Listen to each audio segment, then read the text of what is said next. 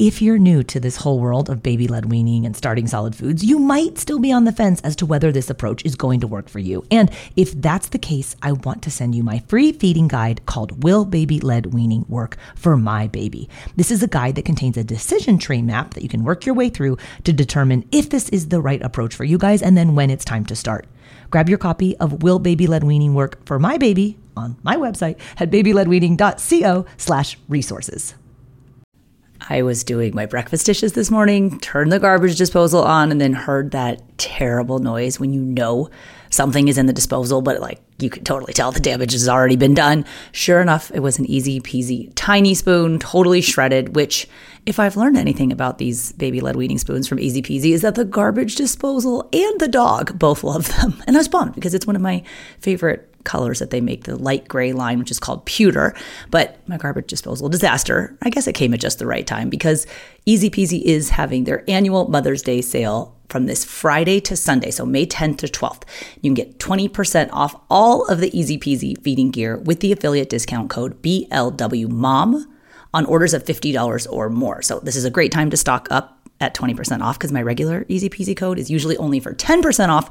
So this bump up to 20% off is nice, but it's just for 3 days. So head to easypeasyfun.com to grab tiny spoons, their tiny cups, and the best suction mats and bowls for baby-led weaning. They have a really cool new bundle maker on their website if you want to group or piece a few items together, or if you just don't want to think about it, then just grab one of the Easy Peasy First Foods sets. It has everything you need to give your baby a safe start to solid foods with baby-led weaning. That code is BLWMOM for 20% off Easy Peasy orders of $50 or more now through Sunday, May 12th at easypeasyfun.com. And happy Mother's Day to you.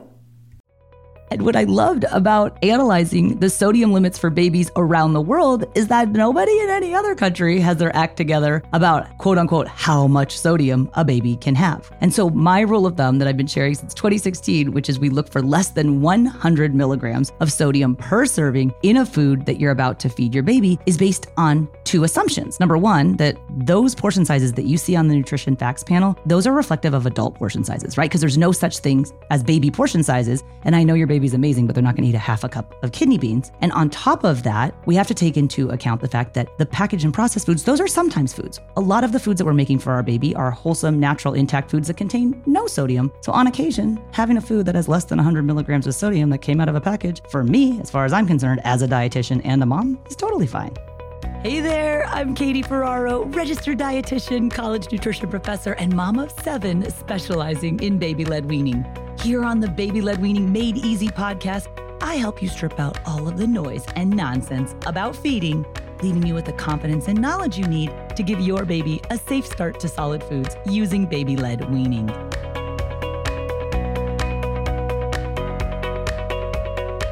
When you are at the grocery store and you're deciding and picking out which foods you're going to offer to your baby, do you read food labels? Like, do you flip the package or the can or the product over and scan that nutrition facts panel looking for particular nutrients? And if you do, which nutrients are you looking at? Because there's a lot of information on the nutrition facts panel, and you've probably realized that there's no such thing as an infant portion size that's listed. So how do you even interpret the information on the nutrition facts panel? In this episode, we're going to do a high-level label reading 101, what to look for in foods that you offer your baby.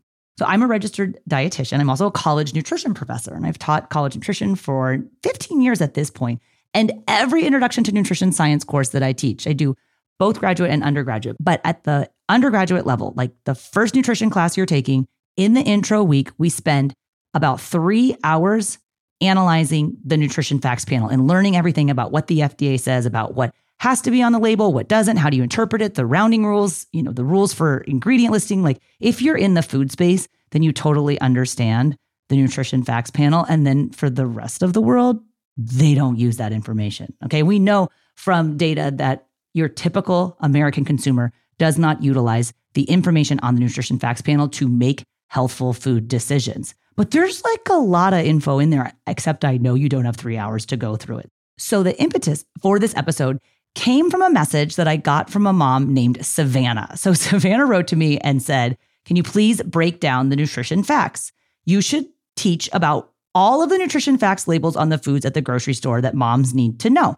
Because before I started baby-led weaning, this is Savannah talking, she said, I never even glanced at nutrition facts. Now I'm always looking, except I'm not 100% confident on what I'm looking for. Some topics to cover in that episode, bullet point. I love Savannah. She basically outlined the episode for me. What is fiber? What are saturated versus unsaturated fats? What things should I watch out for? What's good/bad for babies? How much iron is good? What are the brands required to report or not required to report? What does less than 1 gram mean? Do I ignore the percent DV, that's the percent daily value info, since I'm feeding a baby? I loved all of these questions and I was like, you know what?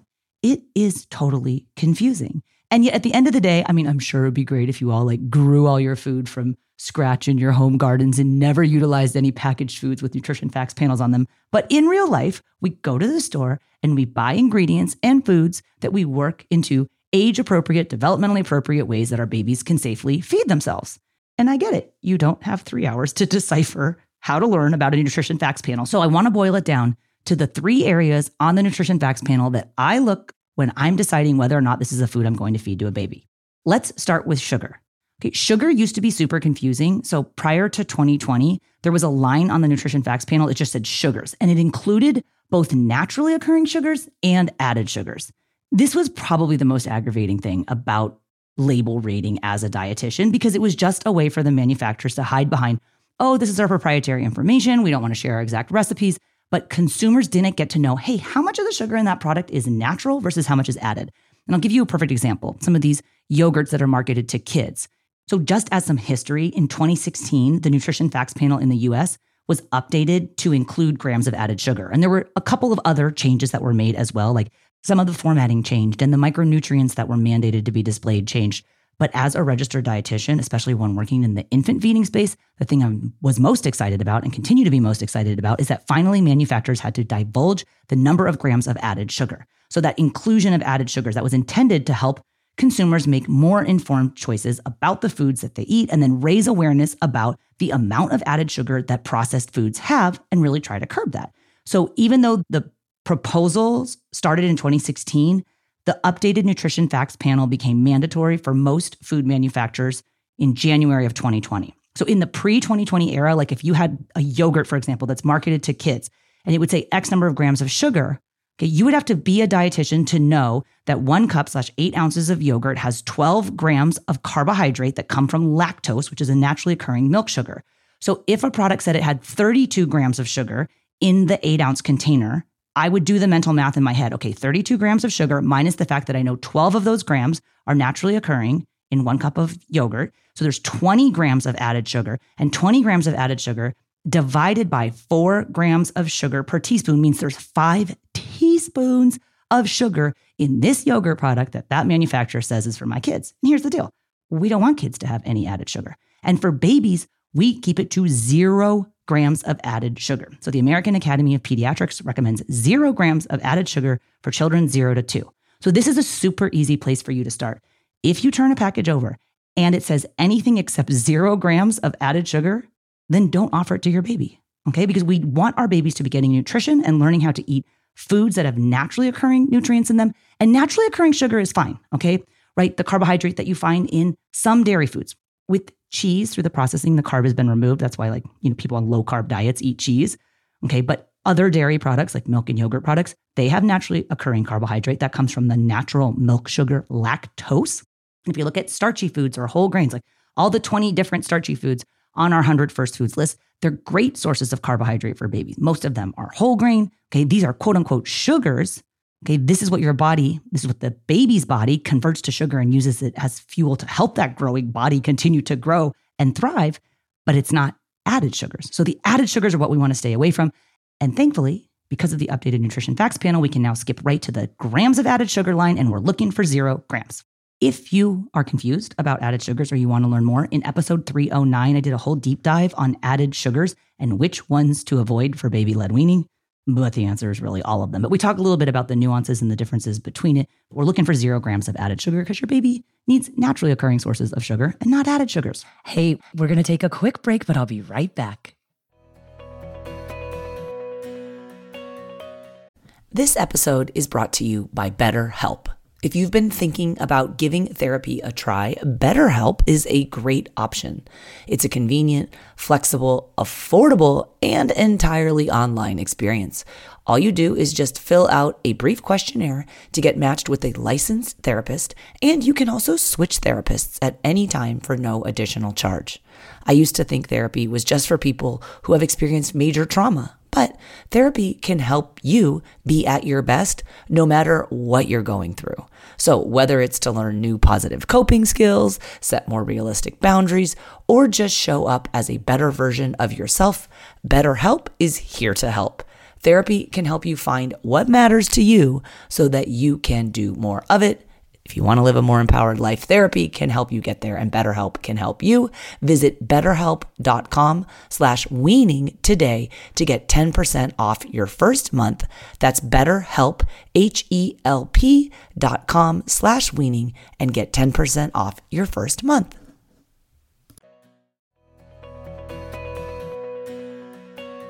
The second area where I go to look on the nutrition facts panel is to the sodium line. So sodium is a mineral. It's important, right? We don't say, 0 milligrams of sodium, because like sodium is an electrolyte and it's responsible for lots of important things and nerve transmission in your body, like making your heart beat. So we don't go to 0, okay? But there's no hard and fast rules about quote unquote how much sodium a baby can have. And we've explored this a lot on the podcast. One of my favorite episodes, Lauren on my team makes fun of me because she says, you always say that that's like the most downloaded episode. But I'm going to tell you, this one was not very well received by the community, and yet it was still one of my favorite episodes. Episode 253, our intern at the time and I did a deep dive on sodium limits for babies around the world.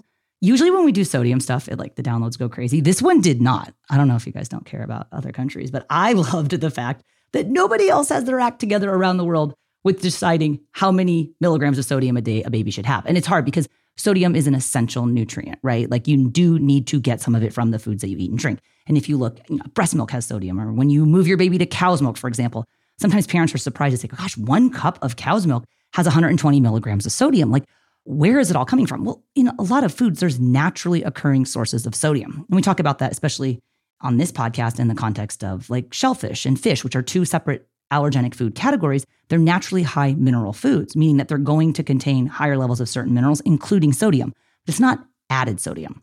So the language that I use is that we want to avoid excessive sodium, right? Because you don't want to train your baby's taste buds to expect the salt and not learn how to taste the flavors of the food.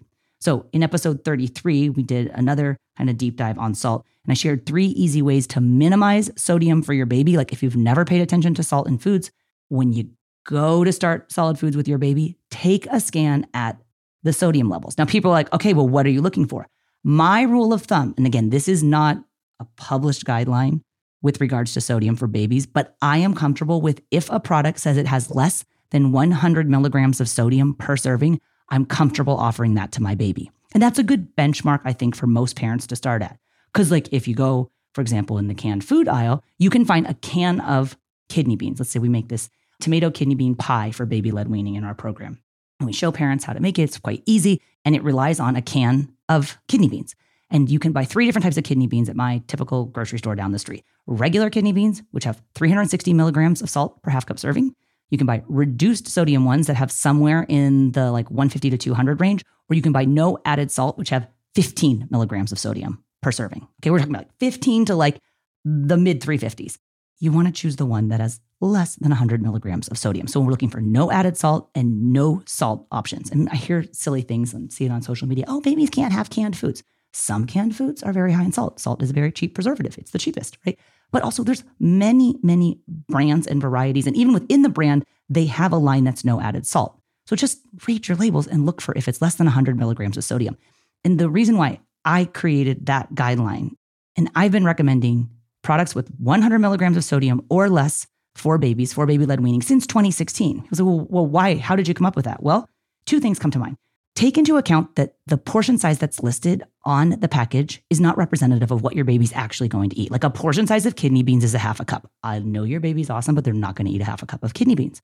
And on top of that, I also take into consideration that most of the foods that I'm offering my baby, when possible, are wholesome, full, intact ingredient foods that are not packaged or processed foods. But sometimes we rely on canned or frozen or processed/packaged foods to offer or to help our baby learn how to eat new foods, and that's totally fine. Just keep an eye on the sodium and try to keep it to less than 100 milligrams per serving if you can. So there's sugar at 0 grams of added sugar per serving for babies. Sodium, a good rule of thumb, is less than 100 milligrams of sodium per serving. And then iron is the third area where I'm always looking at on the nutrition facts panel.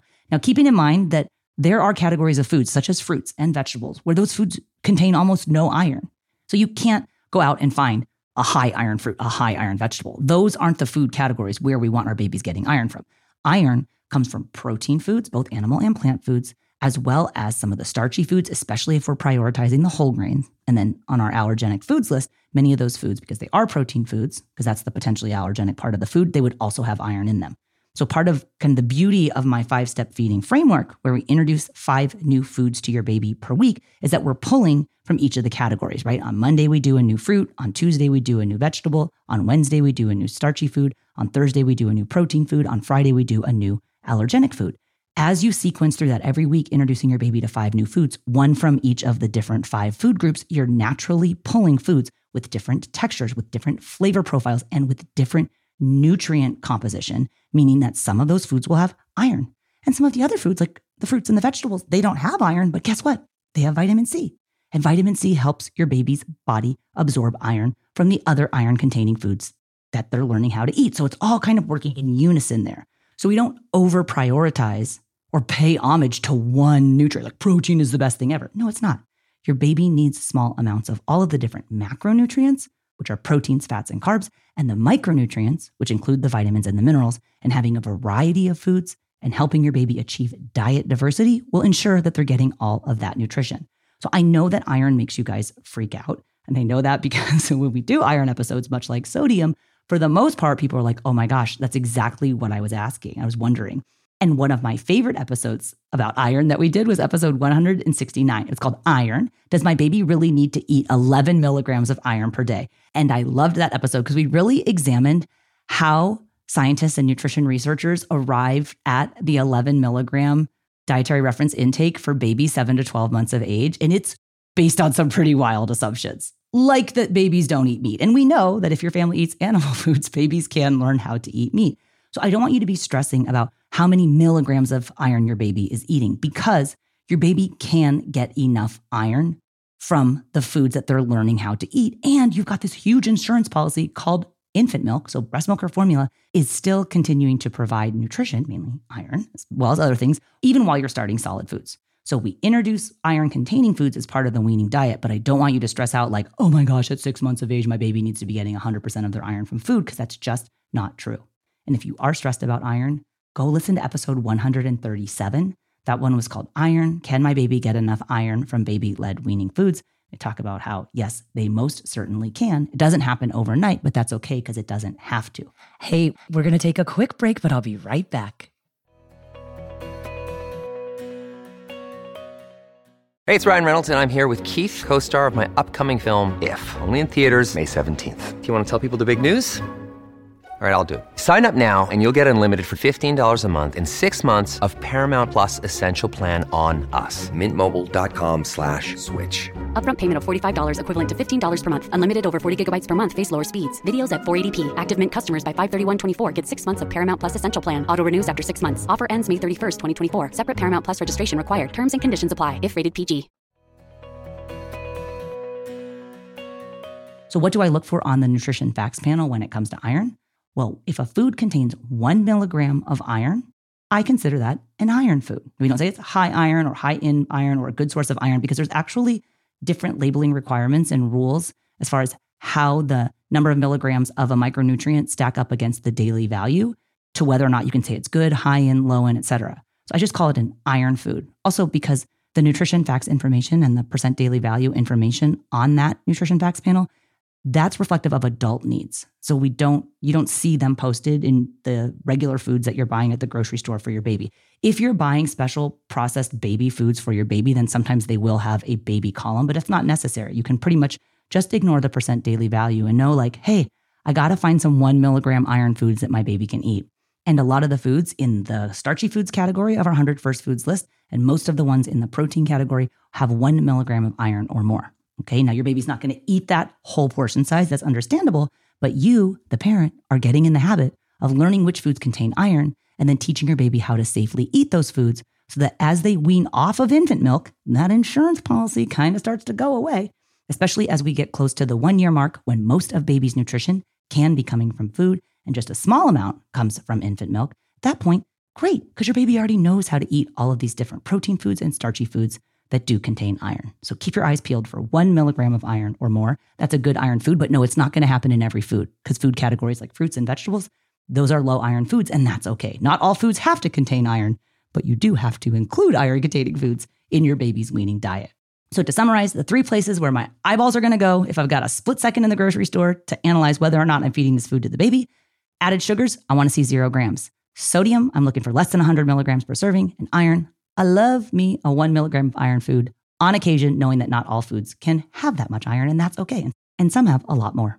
If you want to grab a copy of that 100 First Foods list so you can pick out the high iron, protein, and starchy and allergenic foods that your baby can learn how to eat, also that happen to be low in sodium with no added sugar, you can grab a copy of my 100 First Foods list. It's free to everybody who takes my free online video workshop called Baby-Led Weaning for Beginners. I just re-recorded the whole thing. I love this workshop. It's about 75 minutes long at this point now. We just added in a lot of videos to kind of give you the visual of what the safe food preparation methods are so that you can be making these nutritionally appropriate foods in a safe manner. Because it doesn't matter like how quote unquote perfect the nutrition is. If you're not preparing the food safely, then your baby can't eat it. We talked about kidney beans in this episode. We don't offer intact kidney beans to early eaters in phase 1 of baby-led weaning. They don't have their pincer grasp. They can't pick them up, but I can show you how to work them into the tomato kidney bean pie recipe, which you can cut into strips about the size of your adult pinky finger. Your baby can pick it up and feed it to themselves. If you want to learn more all about this stuff and get the 100 First Foods list, sign up for that workshop. It's at babyledweaning.co, or you can click the link. That's where you're listening to this podcast episode. It's in the description. It'll also be on the show notes, along with some of those other episodes that I mentioned. If you want to go back and review more about added sugars, about sodium, and about iron, those show notes will be linked up for you at blwpodcast.com/351. Thank you so much to our partners at Airwave Media. If you guys like podcasts that feature food and science and using your brain, check out some of the podcasts from Airwave Media. We're online at blwpodcast.com. Thanks so much for listening. And thank you to Savannah P. Thanks, Savannah, for sending me all the ideas for this episode. See you guys next time.